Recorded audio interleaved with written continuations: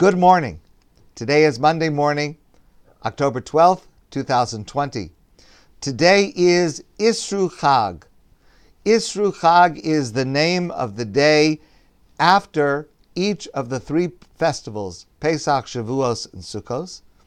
It's a day when the remnant of the holiday is still in the atmosphere.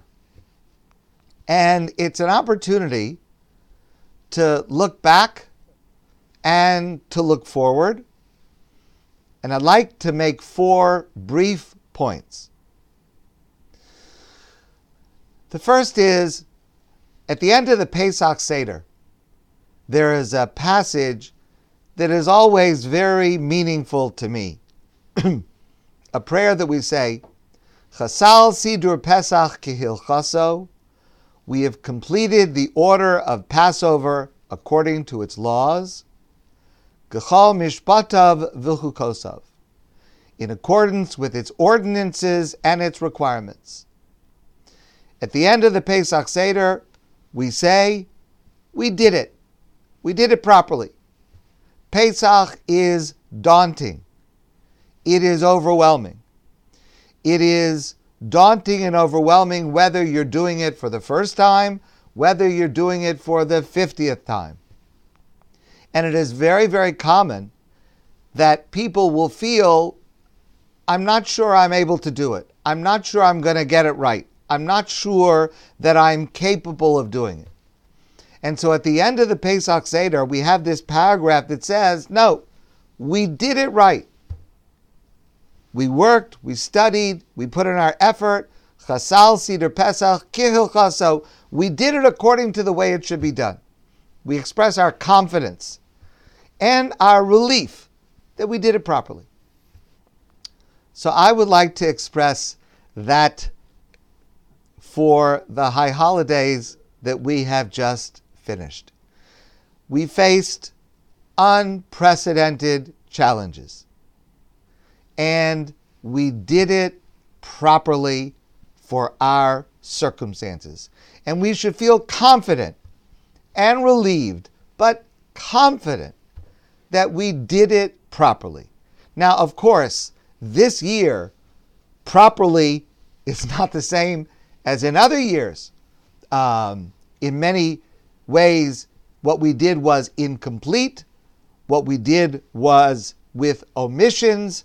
Perhaps it was only at home, perhaps by ourselves, but under the circumstances that we faced, we did what was proper, what was correct. And we should feel that we have accomplished this high holiday season in a proper and correct manner under the circumstances that we have been given. And that is a tremendous accomplishment. That's number 1. Number 2, I mentioned this several months ago, and it's something that I keep in my mind almost on a daily basis. We say in the Amidah every single day in the standing prayer, we say these lines, Ritzei Hashem Elokeinu b'Amcha Yisrael u'v'sfilasam. Hashem, find favor in your people Israel and in their prayers. Usil ratzon tamid avodas Yisrael amecha. And the service of your people Israel should always find favor in your eyes. We're making so many changes in our prayers, in what we say, in how we pray, in our observances. Of course, we are guided by experts in Jewish law. We're guided by medical experts. We're following the rules the way that we understand them. But we say to Hashem, and I say to Hashem, Master of the universe, please accept what we're doing for you. Please be happy with what we have done, with what we are doing to serve you, because, Master of the universe, we've never done this before. And it's not easy. And we may even make some mistakes along the way. But we're trying our best to do what you want us to do in these circumstances. So Master of the Universe would say, accept it. Be pleased by it. And if, Master of the Universe, there is something that we're not getting right, please send us a gentle, positive message and we'll correct it. Because we're only trying to do what you want, and we're trying our best, and we hope that it will be pleasing your eyes. Number 3. We started this learning together 10 at 9 just after Pesach, about 6 months ago. And we have done this just about daily, Sunday through Friday, except for Shabbos and Yom Tov. I want to express my deepest gratitude to every one of you who participates, whether it's every day or on an occasional basis, those who watch and participate on the Zoom session when it takes place, and those who watch or listen to the recording later when it's more convenient. This has given me a wonderful structure to my day. I am grateful to you beyond words that I get to share Torah with you every day. You have been the catalyst for a huge amount of Torah learning that I have done preparing for this every day, which I would not have done without this session. And I am deeply grateful to every one of you for allowing me this privilege. I look forward to continuing with you and hopefully adding more and different kinds of learning and other experiences. So I ask you, please let me know. First of all, if you have a suggestion for a topic or a question that you would like me to cover on one of these 10 at 9 sessions, just send me an email, and if it is possible, I would love to include it. If you have a suggestion for another kind of a learning opportunity or another kind of Zoom event, format, structure, topic, please let me know. I already have several ideas, some of whom I've received from you, of some new initiatives that I am working on and hope to introduce over the next days and weeks. But I would love to hear any suggestions or ideas that you have about how to be able to remain learning together on a significant and substantive basis. But here's the bottom line. You have enriched my life during these last 6 months, and I will always be grateful to you for that. So I thank you very, very much. Last, finally, a quick story. So this is a story that comes from an article in this past Saturday's Montreal Gazette. And it is a message. I've repeated it in different forms before, but this is a new form of this message. It's a message that every one of us needs to integrate into our lives going forward, into every area of our lives. Perhaps you know of, or perhaps you read, the columns of Leslie Chesterman. So Leslie Chesterman was the restaurant critic for the Montreal Gazette for several years, and she wrote a column in the Saturday paper reviewing restaurants. Before that, she had been a chef. She left the Gazette last year and moved on to other things. I've never met her. I don't know her. But I enjoyed reading her restaurant reviews.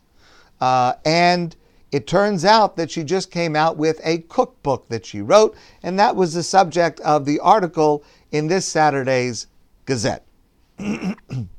So I used to read her restaurant reviews, even though I never ate in any of the restaurants that she reviewed because they're not kosher. But she is a good writer, and I found it interesting to read her critiques. I think writing restaurant critiques is an art, and I find it interesting. In Saturday's article about her new book, she makes the point that she left restaurant reviewing before COVID, just before COVID, but it turns out that it was the perfect time to leave because, she says, being a fine dining critic these days means, unfortunately, being largely unemployed, with restaurants being shut down due to the pandemic. Okay, now that makes perfect sense. She got out at the right time. Now, I thought that she was going to go on to make the point that that's why it was fortuitous that she had left that job when she did, because had she stayed as a restaurant critic, she probably would not have a job reviewing restaurants because they're closed. But that's not the point that she makes. She makes a slightly different point. And this is something that's really important. She goes on to say, it will still be a few years before someone can write a negative review. And without negative reviews, you're really just doing PR for restaurants, which is not a review, which is not criticism. Criticism is to be able to say, honestly, what is good and what is bad, and why. If it's only positive, that's PR. Now listen to what she says. But I wouldn't want to cut up anyone these days. This is not a time for criticism.